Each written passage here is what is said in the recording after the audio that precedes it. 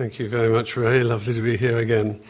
As you were talking about your childhood school experiences, I must confess a few of mine came to mind. I think the biggest shock I ever got, it didn't result in 6 of the best, but it certainly resulted in an essay I had to write on acrobatics. We had a form room which was on the ground floor, but it was a separate building. And the doors were in this building. This double classroom was on the opposite side to the rest of the school building. So when no teachers were looking, we used to jump out of the windows on the other side because it was a shorter distance. And after one lunchtime, our form master came in and said, "Hands up, the boy that jumped out through the window at lunchtime." And to our surprise, 2 of us put up our hands. They'd only seen one, and it wasn't me, but I still got punishment for that. Anyway, good to be with you, and we're looking at Exodus chapter 20, just the first 3 verses. Exodus chapter 20. It's the beginning of the 10 Commandments. And this is what we read.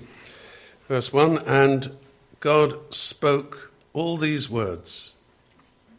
I am the Lord your God who brought you out of Egypt, out of the land of slavery. You shall have no other gods before me." 3 verses, 3 points. Well, there'll be more points, sub-points if you like. In verse 1, we see God's voice. We'll consider that as we go along. In verse 2, we consider God's covenant. In verse 3, we consider God's uniqueness. So first of all, in verse 1, God's voice. God spoke all these words, and we have every reason to believe from Scripture that the assembled congregation around the foot of the mountain actually heard God speak. There were 2 to 3 million of these people that came out of Egypt. It was within the early months of their pilgrimage through the wilderness. And they were assembled, we'll see that a little bit more in a moment, around the foot of Mount Sinai. And this was a momentous event, the giving of the 10 Commandments, one of the great events in human history. We'll explain why as we go along. And in the previous chapter, which you looked at a little while ago, verse 19 of chapter 19, it tells us there, "The sound of the trumpet grew louder and louder. Then Moses spoke, and the voice of God answered him." So we got every reason to believe that this wasn't just a sort of speaking through Moses. They heard the voice of God. And recording this, the writer to the Hebrews said, and I'll just read this to you in chapter 12 of Hebrews, verse 18, "You have not come to a mountain that can be touched, and that is burning with fire, to darkness, gloom, and storm, to a trumpet blast, or to such a voice speaking words that those who heard it begged that no further word be spoken to them." So these people really heard the word of God. They heard the voice of God. It's very few occasions in history where God's word has been uttered. But the first time, and it was a series of things that he said, is when the universe was created. God spoke, and it was. By faith, we believe that. He didn't do it through the processes of chance evolution over billions of years. God spoke, and immediately the raw basic ingredients of life, of creation, formed themselves into living organisms. And all the things that are written in Genesis chapter 1, God spoke. In other words, the universe was created not by a big bang, but by a big voice. And now God is speaking again. And what he's doing here, as we'll see as we go through this, he's giving humanity a moral code for living. Very, very important. A little later than my experience at school I just related, when I left school at 18 after the sixth form, I went into a junior management training scheme at a big organisation. And I was going around different departments, and this particular department, led by a young high-flying manager, a young Welsh fellow. He'd been to university, I hadn't. And I was allocated to be with him for a week. After a day or two, I think it was the afternoon of the very first day, he said, "Here, do you go to church or something? You haven't sworn yet." So, and I said, "Yeah, I do. I'm a Christian." Oh, he said, "Look, I don't believe. I'm not a believer." But he said, "I will grant you one thing. The greatest moral code that the human race has ever received is the Ten Commandments." I thought, well, that wasn't bad. This is the moment when God is giving humanity a pattern for living which comes from the voice of God himself. God, of course, spoke on other occasions, particularly when Jesus was here. The voice of God spoke out again. "This is my beloved Son. Listen to him." And we're going to hear a voice of God again, of what we call the rapture, when Jesus shall suddenly appear and bring with him the spirits of those Christians already departed. And with a loud command, the dead in Christ will rise first. Those who are alive and remain shall be forever with the Lord. The voice of God.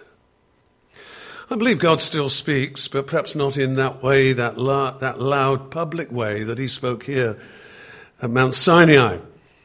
But God speaks in the stillness into our hearts through the Holy Spirit deep within us. Have you ever heard the voice of God?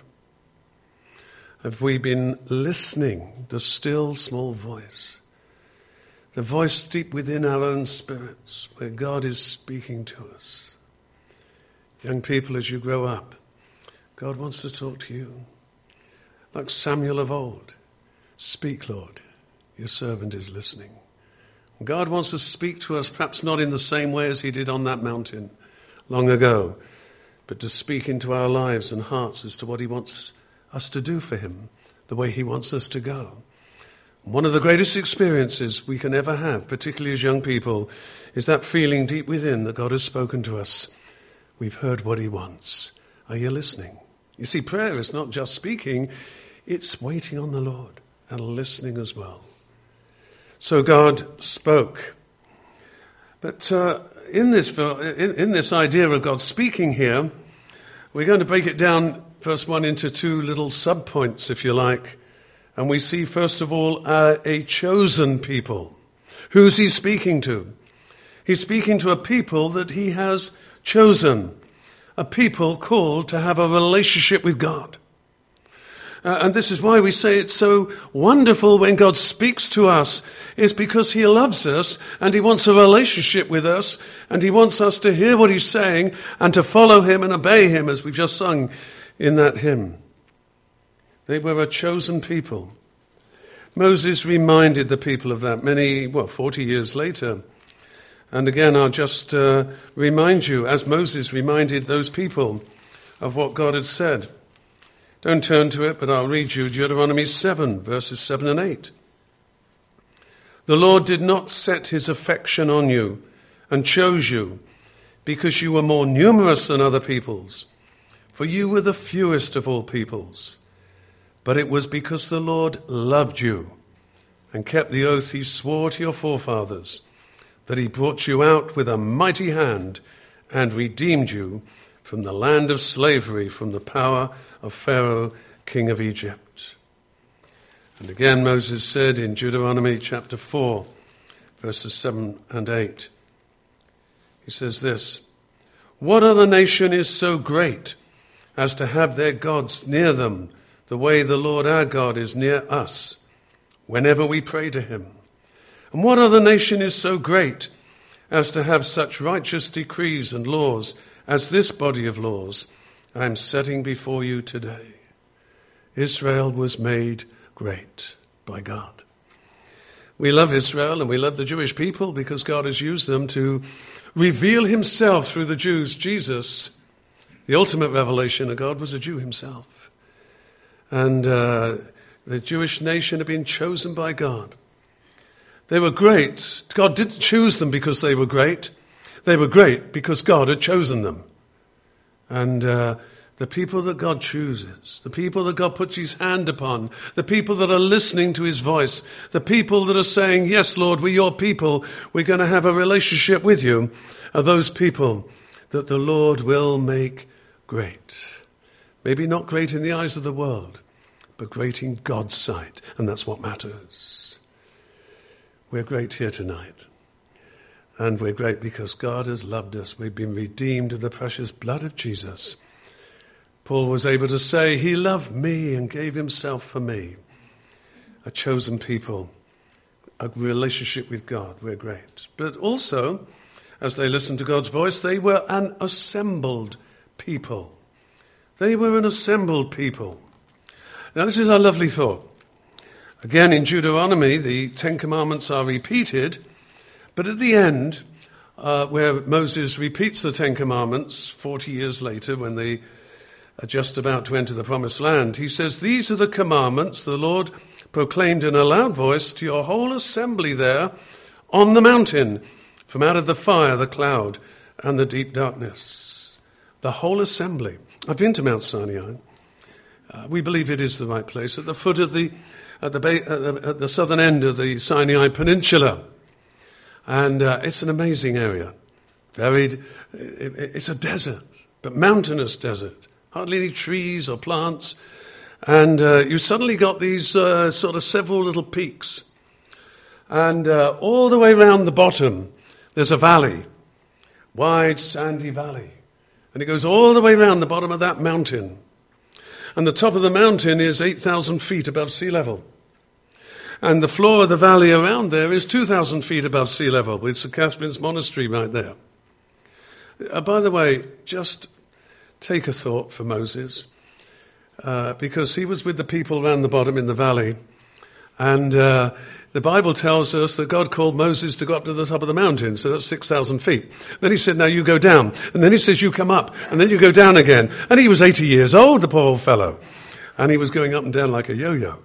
Well, for Moses, life began at 80. And but this is the important point. 2 to 3 million people altogether, as far as we can tell. And this has to be the mountain. And I looked at this for myself when I was there several years ago.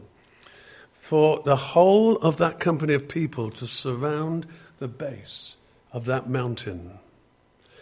And in Deuteronomy, as we just read, Moses said, your whole assembly, which is a circle of God's people in the round. And the Hebrew word for assembly is quahal, Q-A-H-A-L. And it means literally people in a circle with God in the middle. And in the middle of that circle of God's people was the mountain, where God came down from the mountain and from which he spoke. And the whole mountain was ablaze. And there was tremendous upheaval there with thundering and lightning, and then God spoke. It was an awesome time. But in order for it to be true to what the scripture tells us, there had to be provision for people to encircle it. It was the first of 7 quahals in the Bible. People gathering around God, with God in the middle. And here, this was the first time God met with publicly with a community of people since the fall in the Garden of Eden, all those years before. And God was in the middle. And that's how it is with God. After the Quahal at Mount Sinai, you had the tabernacle in the wilderness journeys and on into the early centuries of the nation of Israel. And God was in this tabernacle at the Holy of Holies. That's his presence, the Ark of the Covenant. And all the tribes were gathered right around. They were encircling the presence of God in the middle. That was number 2. Number 3 was when the temple was built. And the temple was where God's presence was manifest. And it was in the center of the nation. And people went up to the temple from all over the nation. Number 4 was when Jesus was here. Always in the middle of the crowds. Always surrounded with people. He even died on a middle cross. Jesus was in the midst. He said himself when he was here, where 2 or 3 are gathered together, there am I in the midst. Number 5 is the church age. And that's why we have the pulpit in the middle. And we're gathered around because God's presence in the church age is manifested in the Word and the Spirit together. We gather around the anointed Word of God. Everything else we do, whether it's prayer or praise or remembrance of the Lord, is our responses. But God is present and presences himself in the church age through the declaration of the Word of God under the anointing of the Holy Spirit. I've been more moved in the sense of God's presence when the Word of God has been opened up than at any other time when God's speaking. That's when revivals happen. Then so when the Reformation came along. That's when renewal happens. When we listen to what God has to say and the scriptures are opened up with the anointing of the Holy Spirit. Those who worship him, Jesus told the woman at the well, must worship him in spirit and in truth. The Word of God and in the anointing of the Holy Spirit. You see, before the Reformation, the pulpit was over on the side. Still is in some churches. And at the Reformation, the altar was taken out. We don't have an altar, we have the Lord's table. And the pulpit was moved into the middle, and we gather around the Word. That's why in our nonconformist churches, the message is always the most important part, and longer than the brief homilies they have in some churches. Number 6, the millennial reign of Christ, when Jesus shall come and take up the throne of David. And he shall reign on David's throne, and all the nations will come up to Mount Zion, and Jesus will be the center of world affairs. And number 7, after the millennial reign is finished, and time shall be no more, and the eternal realms have come back again, then the city foursquare of God in the very center of God's creation will be where we live, where we're present, and God will dwell in the midst of her. God speaking. He loves to be in the midst of his people. Not as it was Mount Sinai, but in a lovely sense of fellowship and the wonder of his people surrounding him. Quahal. And the Hebrew word quahal was translated in Greek in the New Testament as ecclesia, which means church. And church isn't a denomination. And it certainly isn't a building. It's simply the word to denote God's people meeting in the round with God in the middle. Quahal, ecclesia, assembly, church. That's what church is. We meet with God in our midst. Isn't that lovely? And where did it start? Here at Mount Sinai, when God spoke from the mountain. And so God's voice in verse 1. Verse 2. God's covenant. I am the Lord your God, who brought you out of Egypt, out of the land of slavery. And there, God is saying something amazing happened when I chose you and made you great. I did so by releasing you, by delivering you, by bringing you out of slavery. When Moses was sent back to Egypt to bring the people out, he started off by taking the elders of Israel and going to Pharaoh. And Pharaoh really, the expression that we used to say is sent them away with a flea in their ear. And Moses was really unhappy. He went back to God and said, look, I've done exactly what you've asked me to do. And I've told Pharaoh he's got to let the people go, but he won't listen. It's all no good. And Moses is wondering whether he was hallucinating in the desert maybe, or what's going on. And amongst the things that God said to Moses was this. Therefore say to the Israelites, and this is Exodus 6 verse 6, I'll read it to you. Therefore say to the Israelites, I am the Lord, and I will bring you out from under the yoke of the Egyptians. I will free you from being slaves to them. I will redeem you with an outstretched arm and with mighty acts of judgment. I will take you as my own people, and I will be your God. Then you will know that I am the Lord your God, who brought you out from under the yoke of the Egyptians. And I will bring you to the land I swore with uplifted hand to give to Abraham, to Isaac, and to Jacob. I will give it to you as a possession. I am the Lord. That's what God promised Moses. And here God is speaking in chapter 20 and saying, and I did just that. I just want to go back to those verses in Exodus chapter 6, verses 6, 7 and 8. And notice the sevenfold deliverance that these people experienced. Verse 6 again of Exodus 6. Therefore say to the Israelites, I am the Lord, and 1. I will bring you out from under the yoke of the Egyptians. 2. I will free you from being slaves to them. 3. I will redeem you excuse me, with an outstretched arm and with mighty acts of judgment. 4. I will take you as my own people. 5. I will be your God. Then you will know that I am the Lord your God, who brought you out from under the yoke of the Egyptians. 6. And I will bring you to the land I swore with uplifted hand to give to Abraham, to Isaac and Jacob. 7.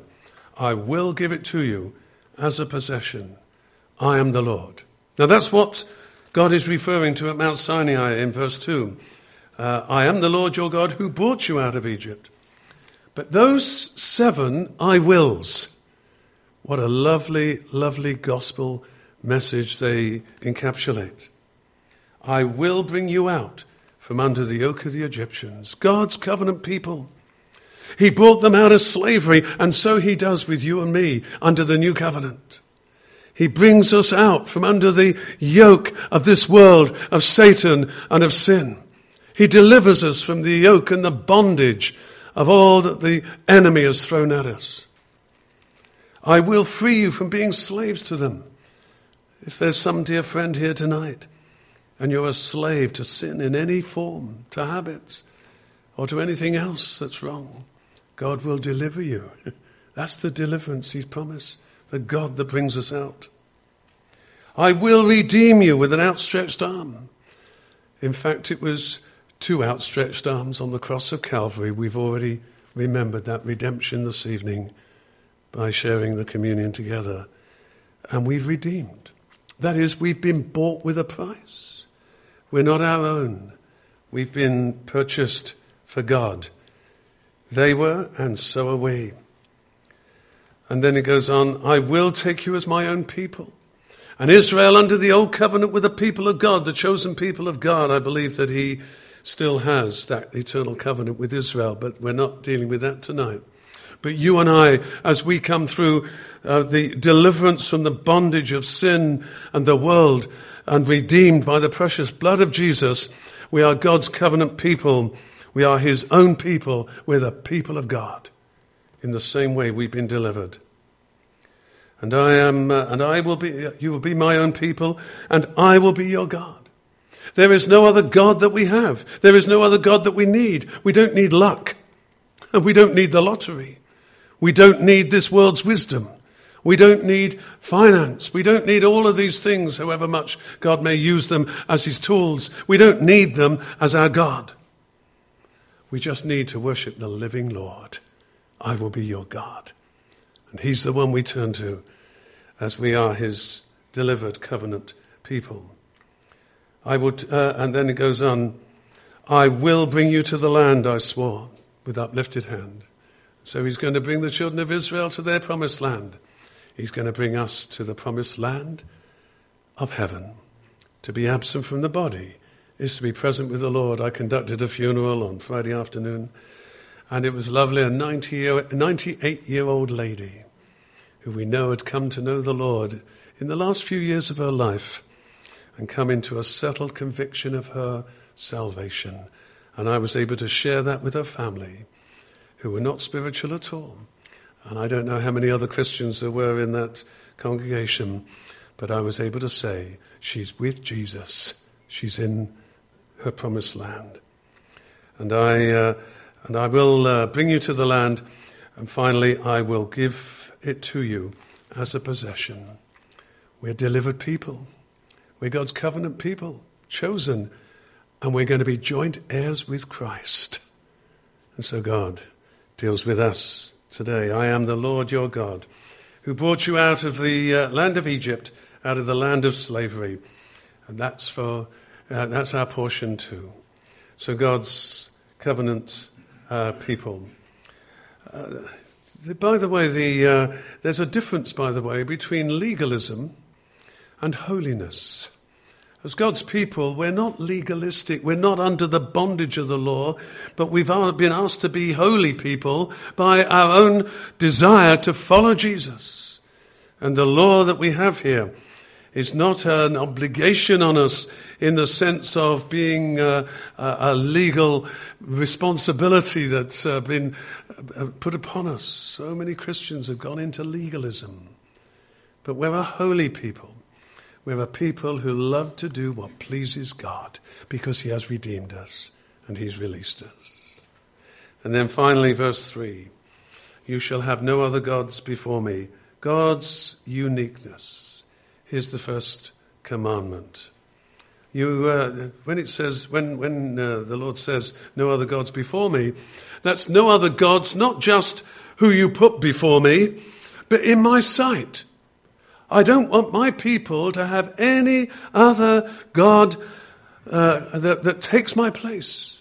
I want to have this relationship with you. I want to have this covenant friendship. I've done so much and I want you to relate to that. I don't want you to have anything in your life which takes the place of faith in me. And I'm a faithful God. Again, I will just make 2 points about this. First of all, this responsibility not to have any other gods, either that we put before God or that even exists in our hearts before God's sight. That's a burden upon us all who accept God through Jesus Christ. It's a daily duty. Is there anything in my life? Is there anything in my walk that I'm making a God? That's part of what I worship, part of what means more to me than my relationship with the Lord. Have I got anything else that's taking his place in my life? You shall have no other gods before me. Is there anything that God can look down and see my heart and knows that there's something there that takes a little bit of his place and takes a little bit of his glory? And it's a daily burden upon each one of us, a daily duty. But also we remember, how is it that we can have this wonderful, wonderful faith and trust in the living God and the eternal God? You see, one of the amazing things, yes, there is a God. We believe that the God made the whole universe, the heavens and the earth. There is the living God, and he has revealed himself through Scripture. He has shown us who he is. You know, the Bible doesn't prove God. It doesn't set out to prove that there is a God. It takes it for granted, the Bible takes it for granted, that we know there must be a first cause, a supreme being, an originator of all material things. Jesus said, and that God is spirit, and out of the spirit world came the physical world we live in. And God doesn't set out in the Scripture to prove that he exists. He just shows us what he's like. He shows us his self-revelation. He shows us who he is, that he's a God of love, God of mercy, God of justice, a God of beauty, a God of faithfulness. He reveals himself. And with a God like that, the true God, the living God, the only God that has revealed himself in all his glory and stood the test of time, do we want any other God? Do we want any other power in our lives? Do we want any other person, being, thing, materially or in any other way that takes the place of God? He's revealed himself. And in Scripture we find all we need to know about the wonder of our God. Above all else, he's revealed himself through Jesus, who walked the scene, who was tempted and tested in every point like we are, yet without sin. We're able to say, he walks with me and he talks with me along life's narrow way. I don't want you to have any other God. I don't want you to have any other power in your life. I don't want you to have any superstition or any false idols. I don't want you to have anything like that. I just want you to have me, because I gave myself for you. And I'm the one that loves you. And I don't want you to have any other objective in your life other than your relationship with me and your obedience to my will, your desire to fellowship with me and to walk with me and to talk with me. Micah chapter 6 verse 8 says, what does God require of you? To love, to act justly, to love mercy, and to walk humbly with your God. May it be that as God's covenant people who've heard God's voice in one way or another, we will be those that say, Lord, thank you for all that you've done. Lord, I don't want my relationship with you to be something that's just mechanical or ritualistic and certainly not legalistic. I want a living, every day, every moment relationship with yourself. Lord, I want to have that wonderful fellowship, that friendship. I want to abide in Christ. I want to hear your voice. I want to be filled with your Spirit. I just want to know you as my God and my Lord, through and through. That's how we keep the first commandment. Thou shalt have no other gods before me. Yes, it's a requirement on the whole of humanity. But as I say, we're not being legalistic about it. We do it because we love him. And we just give ourselves to him. And we say, Lord, there's no one I desire more than you. May we be those of whom God can say, yes, I love my people because they love me. May we love our Lord and follow him with obedience and with glad hearts for Jesus' sake. Amen.